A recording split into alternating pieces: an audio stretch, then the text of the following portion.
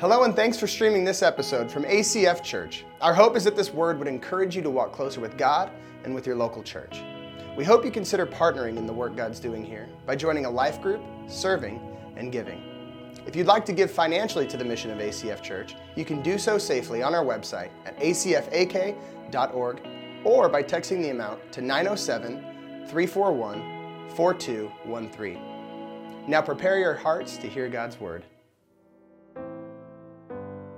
We've all got questions. According to Google, there are more than 3.5 billion searches per day. Everyone is looking for answers. But occasionally, someone asks us a question that sticks with us. The right question, at the right time, can flip our worlds upside down. We often don't know the full scope of a question until it tumbles around in our minds for a while. Over time, a good question will expose the secret, mysterious, and hidden parts of us that lie beneath the surface. Jesus asked hundreds of questions, but he already had all the answers. These rhetorical questions weren't for Jesus. They were for us. Man, good morning. I am Stuart. I'm one of the pastors here at ACF. There's just something about Morgan Freeman's voice that just makes you feel happy and joyful in life, doesn't it? So I hope you're feeling good after hearing that. We're going to continue on in a series we've been going through here at ACF called Rhetorical Questions. We are almost to the end. Pastor Brian will be back this next week to finish out the series. We're going through these questions. Really, Jesus already knew the answer to the questions that he asked, but he's asking them to make a point in the lives of the hearers. Those people who heard would have known what he was driving at. And so that's what we're going to look at today. Today we're going to look at the question that he asked, the woman who had been bleeding for 12 years, and he asked, "Who touched my clothes?" So we're going to look at that. And we're going to turn to Mark chapter 5, starting in verse 24. And if you have your Bible, go ahead and open that up. You can also use the app, the ACF app. It'll be in there.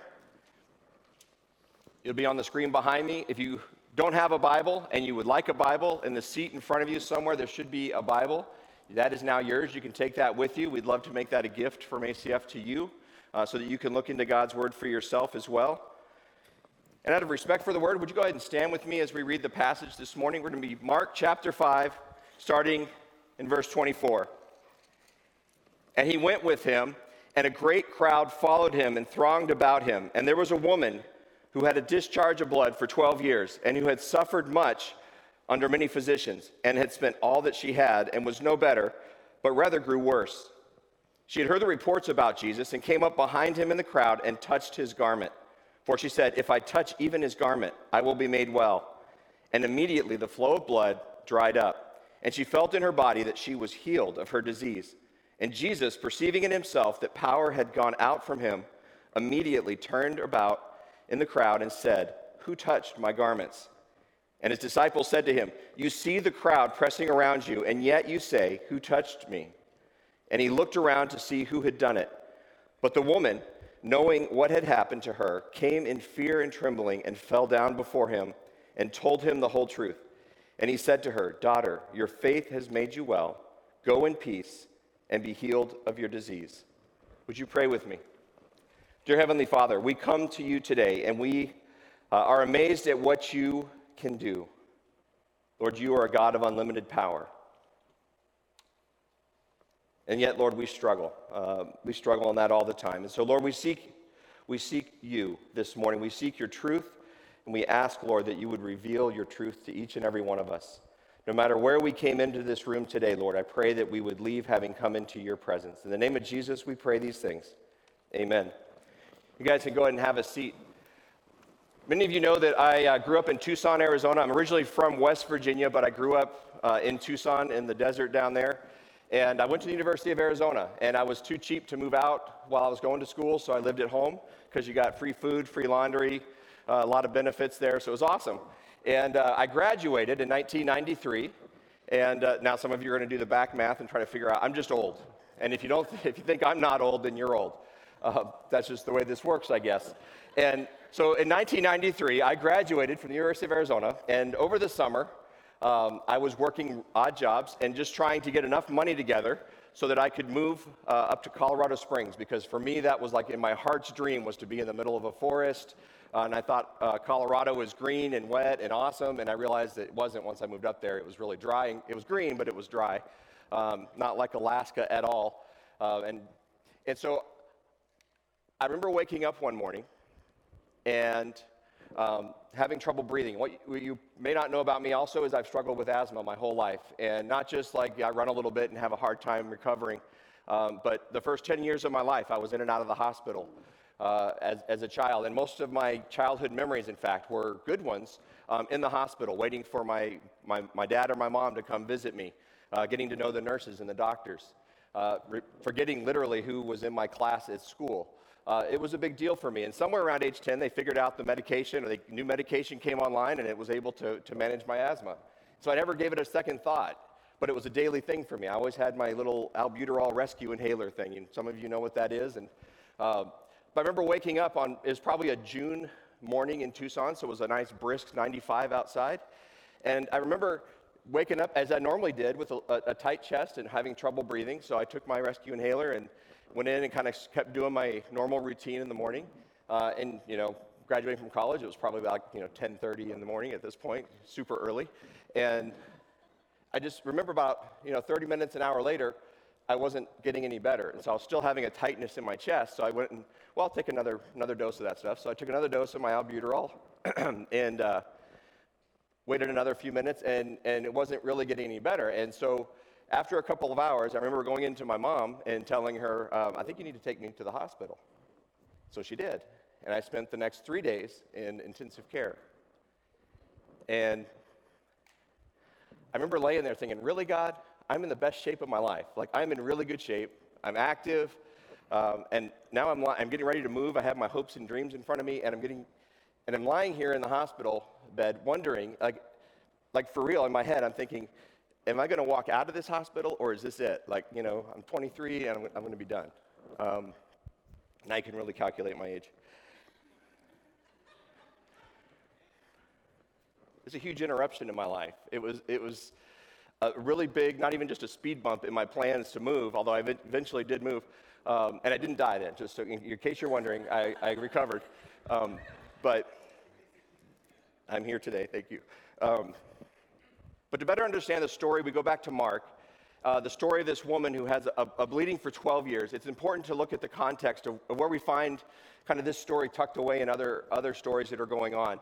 Jesus and his disciples had just gone to the other side of the Sea of Galilee, and they had met up with a man who we were told is possessed by many demons, and Jesus sends them out. And they ask, instead of being like just kind of banished from this person, he heals this man who basically exhibited by being just a crazy dude, and the whole town knew it.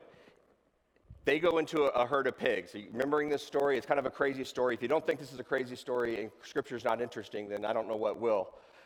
Because the demons go into the pigs, and the pigs decide to run off the edge of the cliff into the ocean, and they drown. And we're told that in Scripture.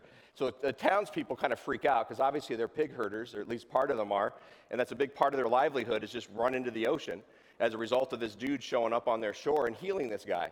So they kind of, maybe politely, maybe not politely, imply that Jesus should, go somewhere else and not be there. So he leaves, goes back across the Sea of Galilee, and hits the shore, and a big crowd comes around because Jesus is getting more and more prominent in the region. People know who he is. They kind of expect his coming, and they want to just be near him. They want to listen to him. They want to see what he might be doing next.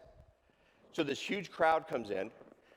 And I kind of picture, I went to a U2 concert back when I was in college, and it was up in Phoenix at Firebird Lake, and there was like 40,000 people at this U2 concert. And I remember in the middle of it, we were probably 200 yards from the stage, so we thought we had a great seat. Well, standing, it wasn't a seat. And I remember I could pick my feet up off the ground, and I wouldn't fall. It was crowded, and I thought it was the best thing ever. But people were still kind of, moving through, but it was slow, and everybody had to kind of let them do it. It was a crowd, and I kind of picture maybe not quite that intense of a crowd around Jesus, but it was still people bumping, people trying to get close, say hi. And Jairus comes up to Jesus, a man named Jairus, who is a leader in the synagogue, which is the local Jewish church. And he comes up to Jesus and he says, hey, my daughter is sick and she's dying. Like, we don't think she's going to make it. Would you come and pray over her and see if you can heal her? Jesus says, yeah, I'll go with you. So they go off, crowds kind of following, but Jesus is on a mission with Jairus. In the middle of that, this woman comes up and touches Jesus' garment, and Jesus turns around and says, who touched my clothes? Who touched my garment? Kind of stops, and in the middle of that, as that's going on, one of Jairus' servants at his house comes up to him and says, hey, don't bother him anymore. Your daughter's died. So there's nothing else he can do for you. Just leave him alone. And it's amazing, like in that moment, though, Jesus still has compassion for Jairus because he says, don't doubt, just believe. Don't fear, just believe. He tells that to Jairus, and Jairus has got to be going through all kinds of emotions at that moment. But Jesus takes the opportunity to go ahead and encourage him a little bit more. So they go ahead and continue on after Jesus interacts with the woman in our story, and they go to Jairus' house, and they've already got mourners coming in. So obviously they knew she was going to die, and they'd already prepared for that. And they laugh at Jesus because he says, well, she's not dead, she's just sleeping. And he's getting ready to do something incredible. So he goes into the room and tells her to get up, and she does. And this little girl, this 12-year-old girl, who is Jairus' only daughter, rises from the bed. So we just see really two incredible things going on with Jesus in this story. And the thing that I want us to see, the first thing I want us to see, and it's on your notes if you want to fill in and follow along, interruptions in our day are God's design for our life. Interruptions in our day are God's design for our life. There's a lot of interruptions going on in this story. The little girl, 12-year-old girl, probably doing 12-year-old girl things, playing and having fun and dreaming, and she gets deathly sick. So she's interrupted by this illness. Jairus, her dad, who's probably got, synagogue-y things to do, he's interrupted by this illness in his daughter, so he has to go then try to find Jesus. Jesus is interrupted by Jairus. He gets up back from the shore. He's got a big crowd. He's probably got other Messiah, saving the world kind of things he could be doing, maybe even just resting. I don't know, but Jairus comes up, interrupts him. So now they're on their way to Jairus' house. The woman comes in and who's been interrupted for 12 years by a disease and touches Jesus' garment. So that interrupts Jesus. Jesus really interrupts the whole deal by pointing out the woman, which then interrupts Jairus' hope of healing his daughter. And then ultimately, Jesus goes back to the little girl and interrupts her who's dead and interrupts her in death and brings her back to life. A lot of interruptions going on in this story, right? And I'm sure Jairus was in the middle of this as Jesus stops, was a little frustrated because he's kind of desperate, right? It's his only daughter. And I got 5 little girls at home, and if any one of them got deathly ill, I would be desperate. And I know any one of you would be the same. So he's got his daughter who's sick. He's finally got what he wants. He's taken a risk because he's probably a lay leader in the synagogue of the Jewish community. And if you remember anything reading through Scripture, you know that the Jewish leaders weren't super fond as a group of people of Jesus. He was kind of shaking up their authority. And so they were not the most enthusiastic about Jesus. And so for him to be a leader in the synagogue and to go up to Jesus and basically beg him to come and be with his daughter to heal her, that was a big risk for him. He probably wouldn't have been super popular, but he was willing really to take that kind of radical action because he was desperate. The woman, if you know anything about Jewish culture, that we don't know what the bleeding was. You can use your imagination. But she's had bleeding for 12 years. And in that culture, in the Jewish culture, a Levitical law, any kind of bleeding would make you ceremonially unclean. Ceremonially, I couldn't say that either on Wednesday. Still can't say it. Ceremonially unclean. And what that means is that she wouldn't have been able to go to the synagogue to worship God in a group. She wouldn't have been able to go out in any public gatherings because she was unclean, and anyone she came in contact with was also unclean. So coming up behind Jesus and touching his garment for her is she's probably trying to be super sneaky and stealthy. Not in an evil kind of way, but just I'm risking a lot here. And most people that have looked at this passage, they also say that the penalty for her knowingly making other people unclean in that culture was severe punishment and more likely stoning. And not like getting high on herbs or psychedelic stoning, but take you outside the city in a field and get some baseball size or bigger rocks and start pitching them at her until she's dead. That was okay for what she was doing. So she's taking a huge risk, and so she's probably trying to like disguise herself, because if anyone had pointed her out, she would have had to take off, because she's making anyone she touched in that crowd unclean. And knowingly touching a Jewish leader's garment to make him unclean would also be punishable. So she was hoping, I think, to be invisible. And Jesus stops in the middle of that and points her out. So she's got to be thinking a couple things. If you're her, first, you sneak in there. That's a huge risk. She's risking everything. She's already spent everything she's got. She's kind of desperate, got nothing else to lose, right? She finally touches his garment, and she's healed. She knows it.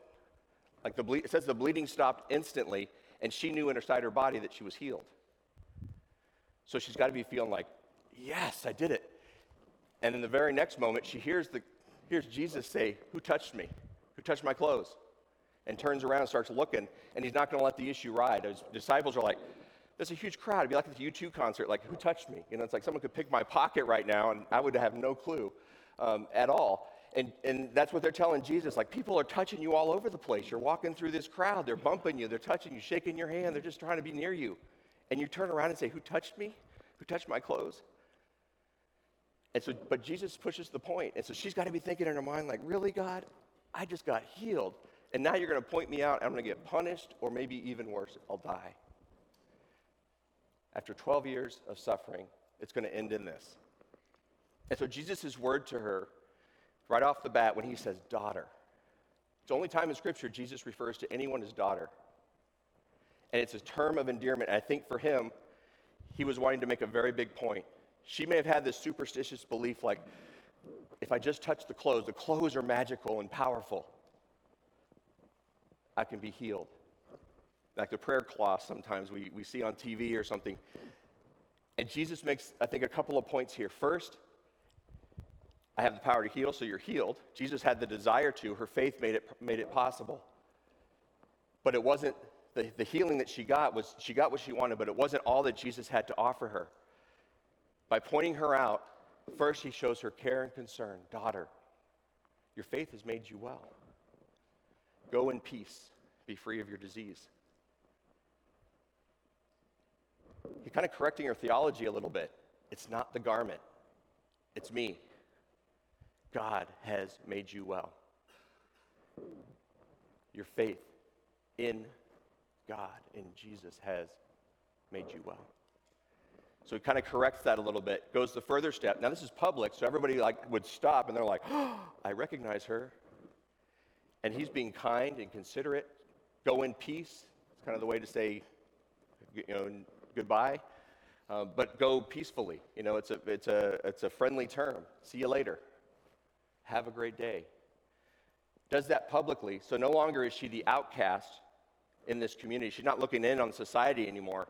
In that moment, he made a public declaration to her and in front of everybody else. You're part of it. You're no longer unclean. You are made clean. Not just healed, but you're clean. Pretty cool. I think Jairus probably was, a little concerned too. And like I said, he probably faced pressures from his fellow leaders. And ultimately, he sees through this that encouragement that he needs, maybe to stand up boldly among his leaders, because he gets to see his daughter healed. And maybe that was exactly what he needed to see from Jesus, to bolster his faith and to give him confidence in his circles of influence. When I was in the ICU, sitting there trying to breathe, every breath a chore, and it's really wondering, like, at 23, am I done? I remember God distinctly speaking to me, and not verbally, or didn't send me a memo or a text. It was just an impression in my mind that I got that I knew 100% was God. And what he said was, "I hold every breath you take in my hand. I am in complete control of everything that goes on in your life." And at 23, I was super cocky. I thought I had the world by the tail, and I could do anything I put my mind to. And God said, if I want you to, if I'll allow it. That obviously left a lasting impression in my life. There's a theologian, many of you are familiar with, C.S. Lewis, and if you don't know him as a theologian, you might know him as the dude who wrote the Chronicles of Narnia, The Lion, the Witch, and the Wardrobe. And Disney made these movies recently really popular, and they did an awesome job, but he wrote them. And he had a really good friendship with another church leader, and they used to write letters back and forth, and someone along the line got those letters and published them in a book. And so one of the lines that he makes to his friend is this: the truth is, of course, that what one calls the interruptions are precisely one's real life. The life God is sending one day by day. What one calls real life is a phantom of one's own imagination. The interruptions aren't keeping you from living life. They are your life. And that's what I think we can learn, one of the things we can learn from this story today. The interruptions aren't keeping you from life. They are our life. The second thing I want you to write down on the outline there and that we can see from this passage is that interruptions in our lives should take us to Jesus. The interruptions that we find ourselves experiencing in life should take us to Jesus. After 12 years of suffering, the woman, because of this bleeding, this disease that she had, was taken literally face to face with Jesus. Jairus, who had a daughter who was dying, was taken directly face to face with Jesus. I've been here at ACF maybe for coming up 2 years in October, actually. So it's coming up, and we're super excited. 2 years before that, before I moved up here, I was a youth pastor at a church, and that was over middle school, high school, and college. And so I was in charge of building groups and reaching out in the community and discipling kids and recruiting people to work with kids and all that stuff. And we were doing a great job. And what I really am proud of is that we were reaching really hard into the community, and we were seeing kids show up whose parents had never been to church. The kids had never been to church, but they were coming, and they were hearing the gospel of Jesus, and they were seeing life change. They were seeing that they could follow a God who created them for that relationship, and that they could be loved by God. So we were seeing that. And so every year we had an evaluation as pastors and staff. So I went in on a Thursday and got my evaluation for that year, and it was 2 thumbs up. You're doing great. Love what you're doing.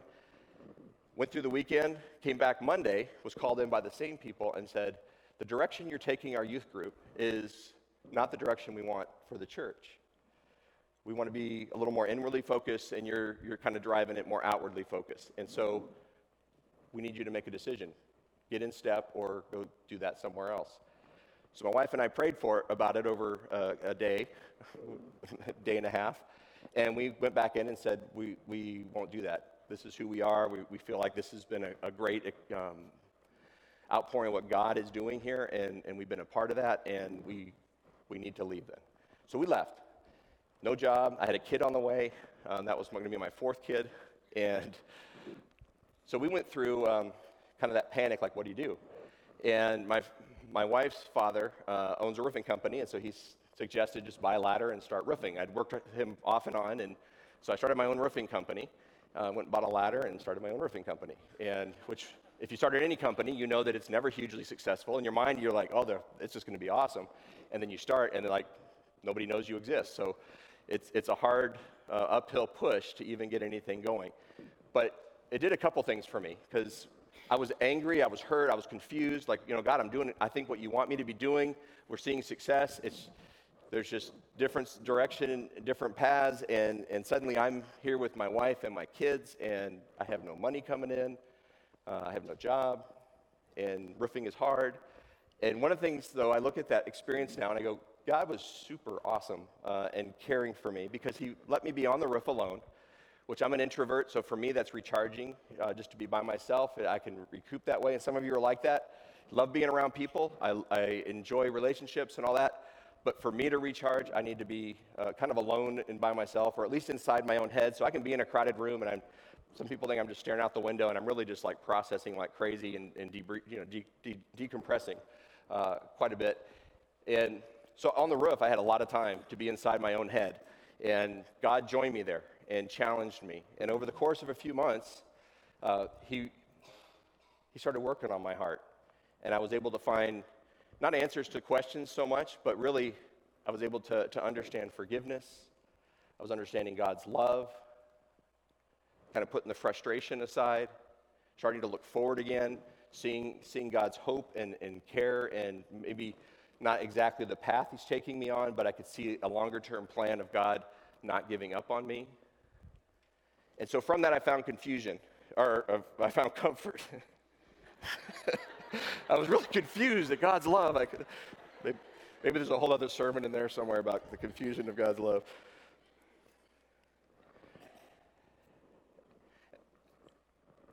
And I found that God was pretty awesome. And it took me to the face of Jesus over and over again over the course of 2 years doing that. And I don't know if it was maybe the sun just baking my brain, and it became just kind of you have to give up at some point in that. But I think God was really meeting me there. The reality is interruptions in our lives look different. And I wish there was a formula that I could give you. Like anything that comes into your life, here's A, B, and C, and it'll just pass away and it'll be good. You'll learn what God wants you to learn, and your life will move on then, and you can get back to your what we call life. There's not. Because interruptions are just crazy, right? You never expect them. I had a great review on Thursday, and then Monday I'm being told, like, hey, all that work you've put in for 3.5 years building this group, we kind of want you to be more focused on something else. They blindside you. You wake up on a hot summery morning and you can't breathe. You get rear-ended when you leave church by a truck.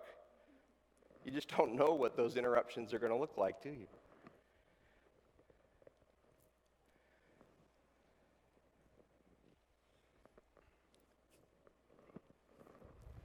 When I'm faced with an interruption, this is my thinking. And I don't know if you're similar. I want it to go away quick. I want it to be done with. I want to kind of like address the issue and get back to normal, right? Maybe it's I got to pray a little bit. If I pray harder, God will like make it go away faster. Like okay, that's what he wanted. He wanted me to pray more. Maybe he wanted me to be more generous when I'm, eating out or tithing at church. Or maybe he wants me to be part of a life group, and I haven't been. I know I should be, so I'm going to join a life group because this thing in my life is hard, and I know, okay, he wants me to just dive in. If he wants me to call my mom more because I haven't been, so I need to do that, and that'll get his attention, and then he'll give me good things in life again instead of this hard interruption that I'm going through. Really, in my mind, I kind of think that if I could do things for God instead of just being with God through those interruptions, that the interruption will go away. And the reality is, they don't. They don't always go away. So what are we left with then when they don't go away? When the hard thing in our life, we change a lot of things and we try to impress God with the things that we can do, and they're all good things, don't get me wrong. But the motivation really is, God, look at what I'm doing so that you can make my life good again. And God is saying, I've got a whole other thing I'm doing here. So how do we deal with that? And the biggest thing that we need to do, that you and I need to do in this, is to remember what we know about God. That he's a loving God.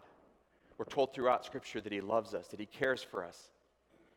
And sometimes it can be hard to see that. I made a lot of changes in my life in the first month and a half of roofing, and then thinking, okay, the next opportunity is going to be coming. I'm ready, God. I'm ready to receive. And he said, no, I think you need another 1.5 years in the Arizona sun. I need you to lose all your money, all your retirement, sell your cars. I need you to work through a lot deeper on this issue than you think you're going to work through. And ultimately, again, I came to understand and appreciate what he was doing and understand that he was loving me because I knew he was a God of love. I couldn't see it at first, but he was. He was caring for me, and we need to go back to that.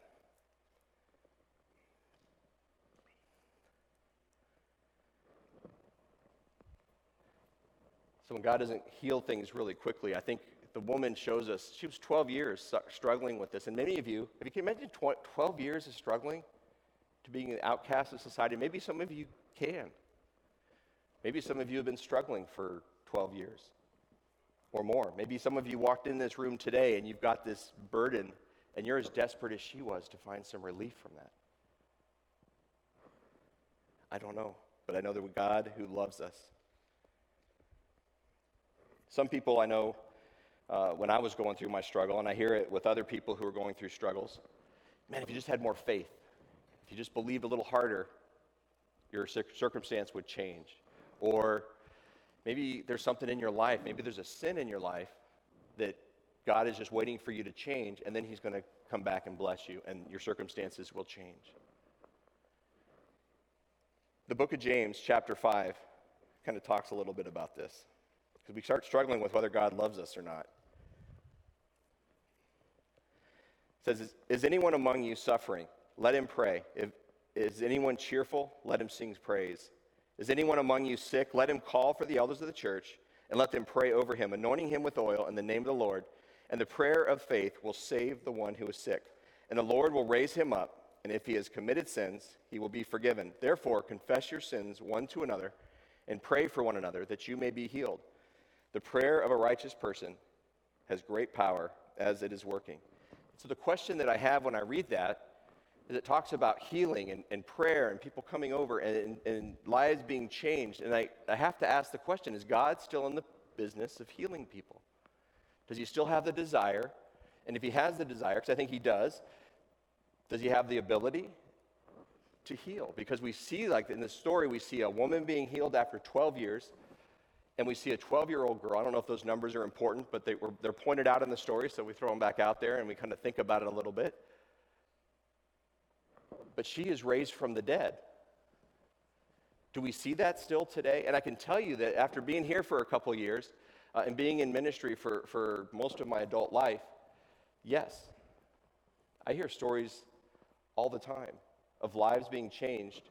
And not just, well, they took some medicine and things got better. It was, there's no other explanation for this. God did something incredible here, and a life has been absolutely drastically changed because of it. Back in 2000, and I can't think of that. If you know who Conan O'Brien is, I can't think of saying the year 2000 without a flashlight on someone's chin and a high-pitched voice dude going, in the year 2000. And if you don't know who that is, you didn't watch late night TV like 10 years ago. But anyway, back in 2000, I was a youth pastor at a church in Tucson, different church, and I was over the high school group. And we had taken the high school group up to Phoenix, which is about 100 miles away, to a mall right before Christmas called the Arizona Mills Mall. So Tucson had little ones, and it was just kind of a fun youth group activity to get everybody together. And we took a ton of vans up and a lot of kids, and my mom had driven some other kids up because we had more kids than we had seats in vehicles, and she agreed, okay, I'll drive up. So she drove some kids up. So we're all up at the Arizona Mills Mall. We're almost done with the day, and my brother, who lives in Phoenix, was already up there, obviously, because he lives there, but he wasn't at the mall. He was just at home. Almost done with the day, and I get a call on my cell phone, and it's from my brother, and I thought that was kind of weird because we don't generally just, call each other. But he called, and he says, hey, I just got a call from a hospital in Tucson. Dad has been taken to the hospital, and they don't think he's going to live. I didn't think I was going to cry.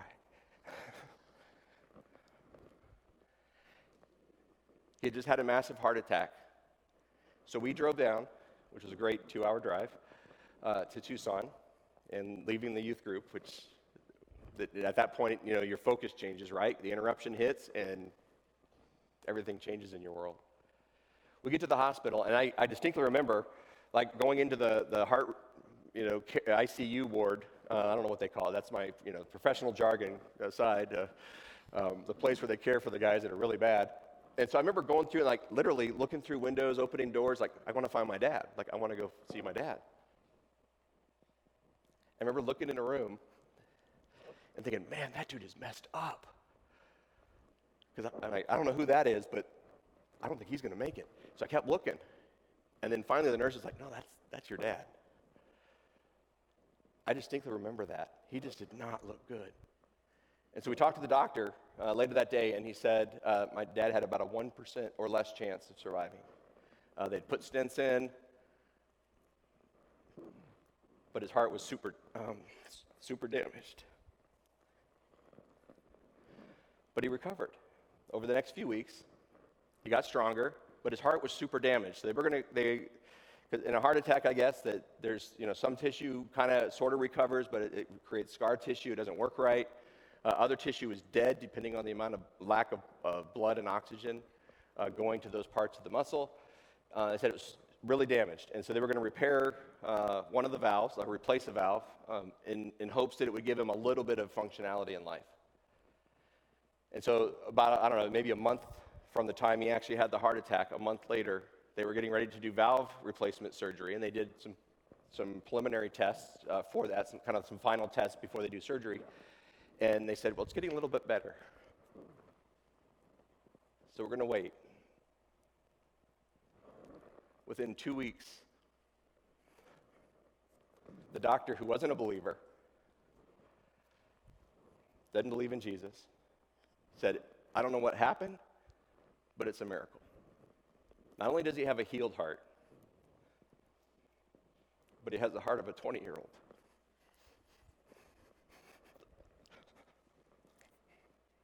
Sorry.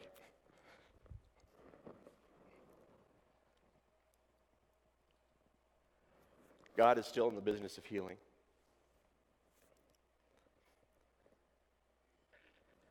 What about when God says no? We've all had times when we prayed really hard for something. We were praying hard for my dad, and he got better. And in my mind, I go, that's awesome, right? That is awesome. But there's people we pray for, and they don't get better. There's things in our lives we pray for. Maybe it's a financial ruin that's coming our way, and we're praying so hard, and we're trying to follow and do the right thing in God, and it's still coming. What about when God says no? Remember in the scriptures, we have a guy named Paul, the Apostle Paul in the New Testament, who was a Jewish leader, and he was against the church. So he's persecuting the church. He's literally going and arresting people, taking them in, and some of those Christians ended up being dead, or at least beaten up and abused and sent back on their way, don't preach Jesus anymore. That was Paul's mission in life, was to just grind these Christians into the ground. So he's walking down the road one day with his buddies on his way to do what he was doing, and Jesus meets him there on that road and absolutely stops him dead in his tracks.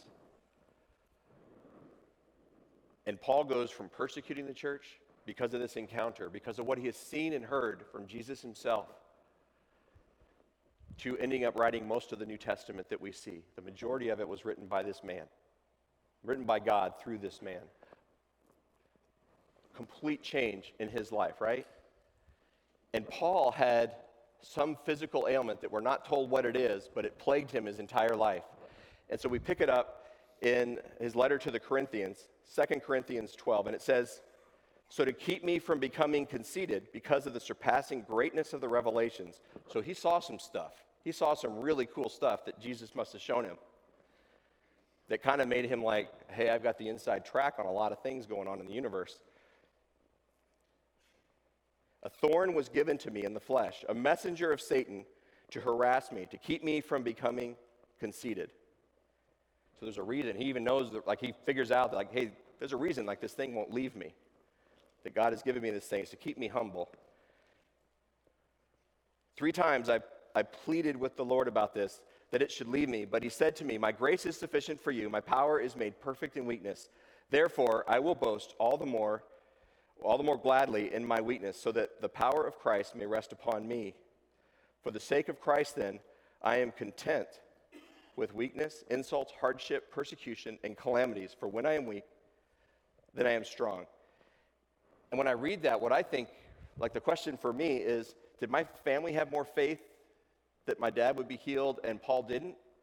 And I think, no, pretty much probably the opposite, because Paul had a lot of faith, and he had reason for that faith.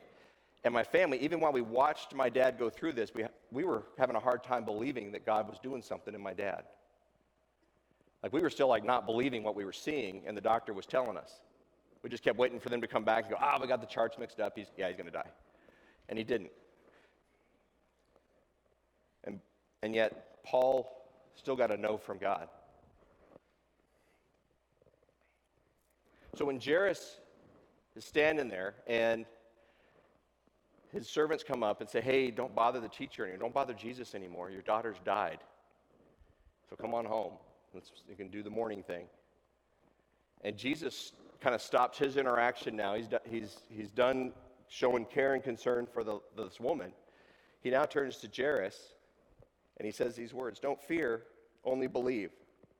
And I think that's a message that God wants us to hear this morning. He wants you to hear this morning. Don't fear, only believe. God knows what you're going through. He hasn't forgotten you. You're not in some spiritual desert where you're all alone. God's right there, even in the midst of it. And He's pouring His love out on you.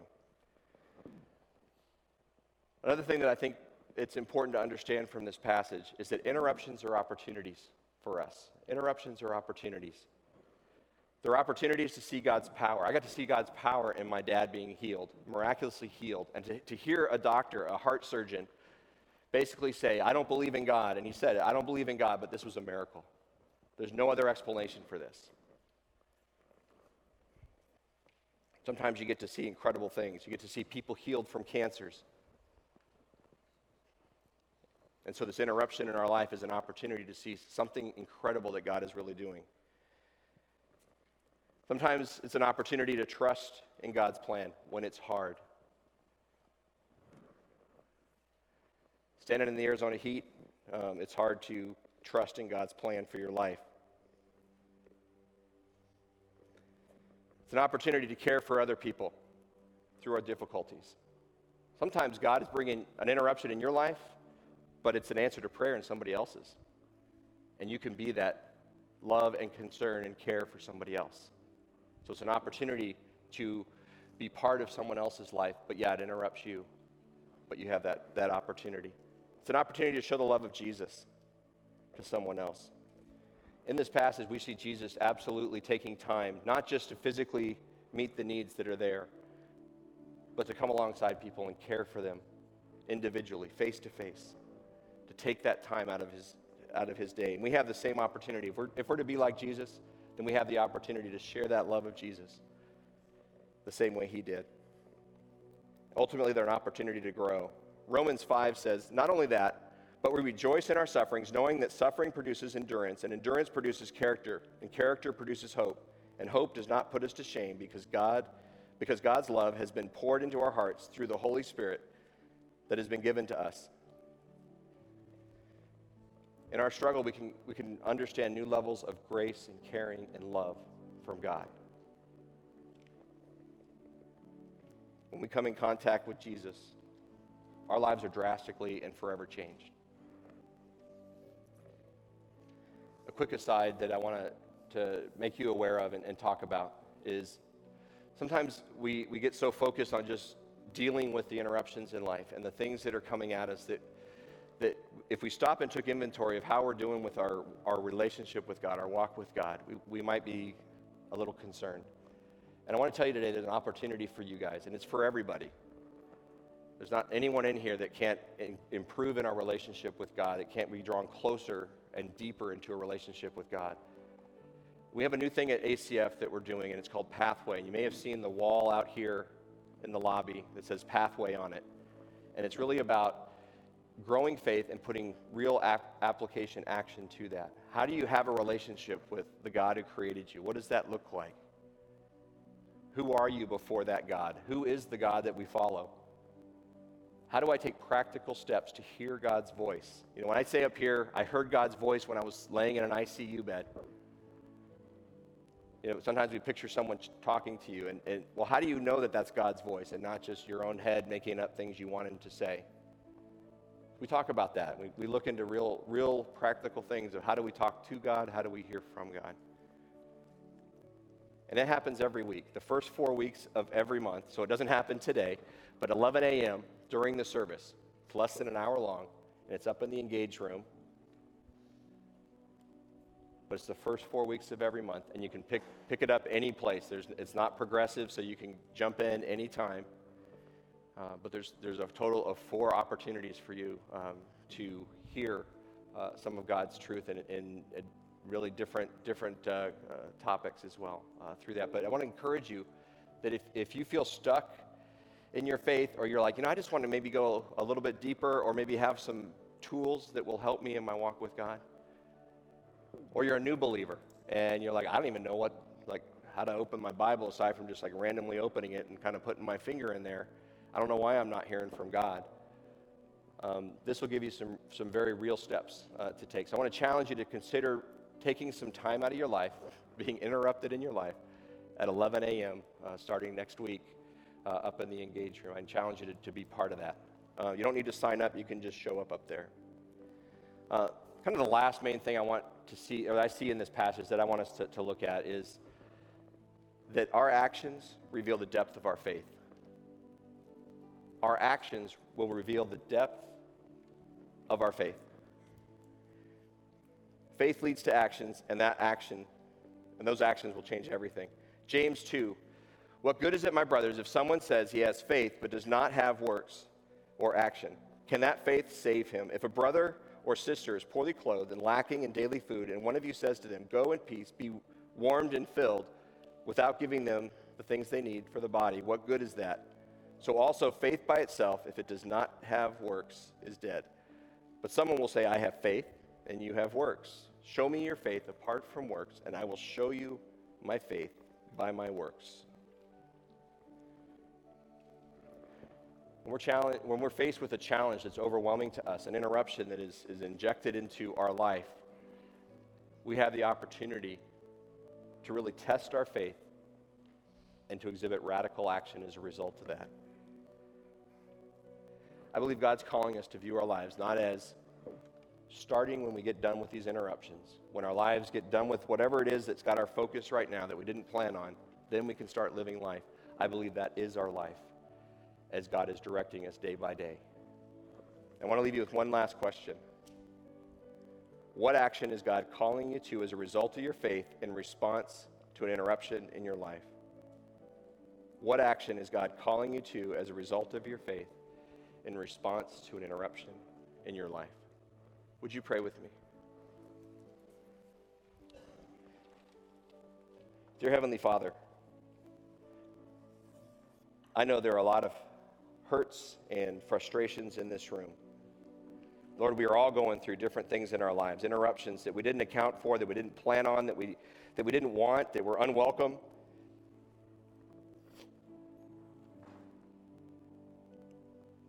And Lord, through it all, you are loving us. Lord, you have our best in mind. Even in the midst of the struggle, Lord, you are there. You are deepening our understanding of who you are, of who we are before you. We have opportunities to see you do amazing things, to uphold us in difficulty, to care for other people. Lord, I pray that we be a people who are about living life and living life to the full, because we are connected with the God who created us. Lord, I want to pray for those who are struggling right now. Whether it's a health issue, an ongoing battle, maybe with cancer or a degenerative health issue, or a physical ailment. Those who are struggling financially, those who have relationships that are in crisis, that are being challenged, that maybe from our perspective seem beyond hope. And Lord, I pray that we would look to you. You are the God of all hope, and you are the God of amazing things. And Lord, I pray that you would meet each and every one of us where we are today, to bring encouragement like you did with this woman, like you did with Jairus. It's not just about the need, but it's about the person there. And Lord, you addressed each and every person, and each one of us is cared for and is on your mind and is dearly loved by you. So Lord, I pray that you would meet each and every one of us where we are. Show us your love. Lord, we do, with expectation, look to you for amazing things to happen. Lord, it's in Jesus' name that we pray. Amen. Thank you, guys.